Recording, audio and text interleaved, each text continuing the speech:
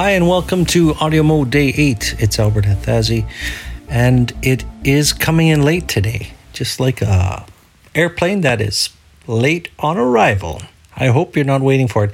I doubt you are, and if you are, this is going to be crappy. It's not going to be a great one today, I don't think. Kind of just want to get it done and go to bed right now. Again, planned to do something a little bit better, but just didn't work out. Too much happening in the day today.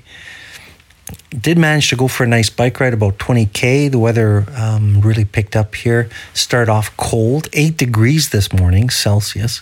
Ended up being around 21, which is very comfortable. Sun was shining. Me and a buddy went for about a 20K mountain bike ride. Most of the riding we do is on the, it's not a highway, but it's a road that goes out toward the country. It's not too bad, a little bit populated near the houses, as in busy, I should say. But once you get out to the country, you don't see too many cars, so we could kind of go side by side a little bit and chat about the day and whatnot. There was a lot to chat about. And believe it or not, this is actually somewhat interesting, is in northwestern Ontario, where I live, they are reporting 2 or 3 tornadoes right now coming a little bit from the west. So it's not quite here yet. It's near the Manitoba border right now. And with the work that I do in the telecommunications industry and all the cell site towers and central offices that we have along the way, there's a high chance that it's going to disrupt some of our services today with perhaps cutting central offices, the power. So we do have some backup available, some with generator, some with battery. But if you cut those physical fiber lines in certain places, there's going to be a chance of disruption. So tornado is very rare around these parts. I think they're hesitant to report tornadoes because they don't really want to say that we are a tornado area. And there really hasn't been tornadoes here at all. I'm sure someone listening to this may have regular experiences with tornadoes, but we don't.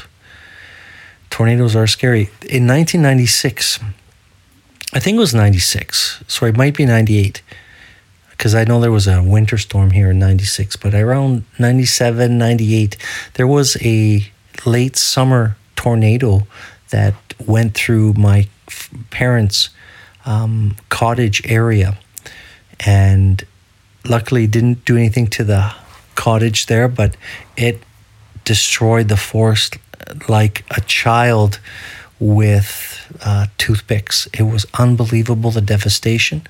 You can't believe what nature can do, the power of it.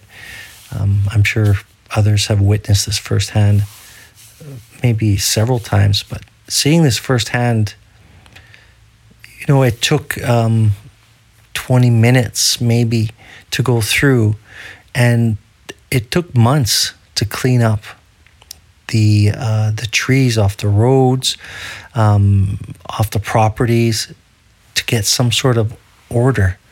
The amount of work that it took was amazing.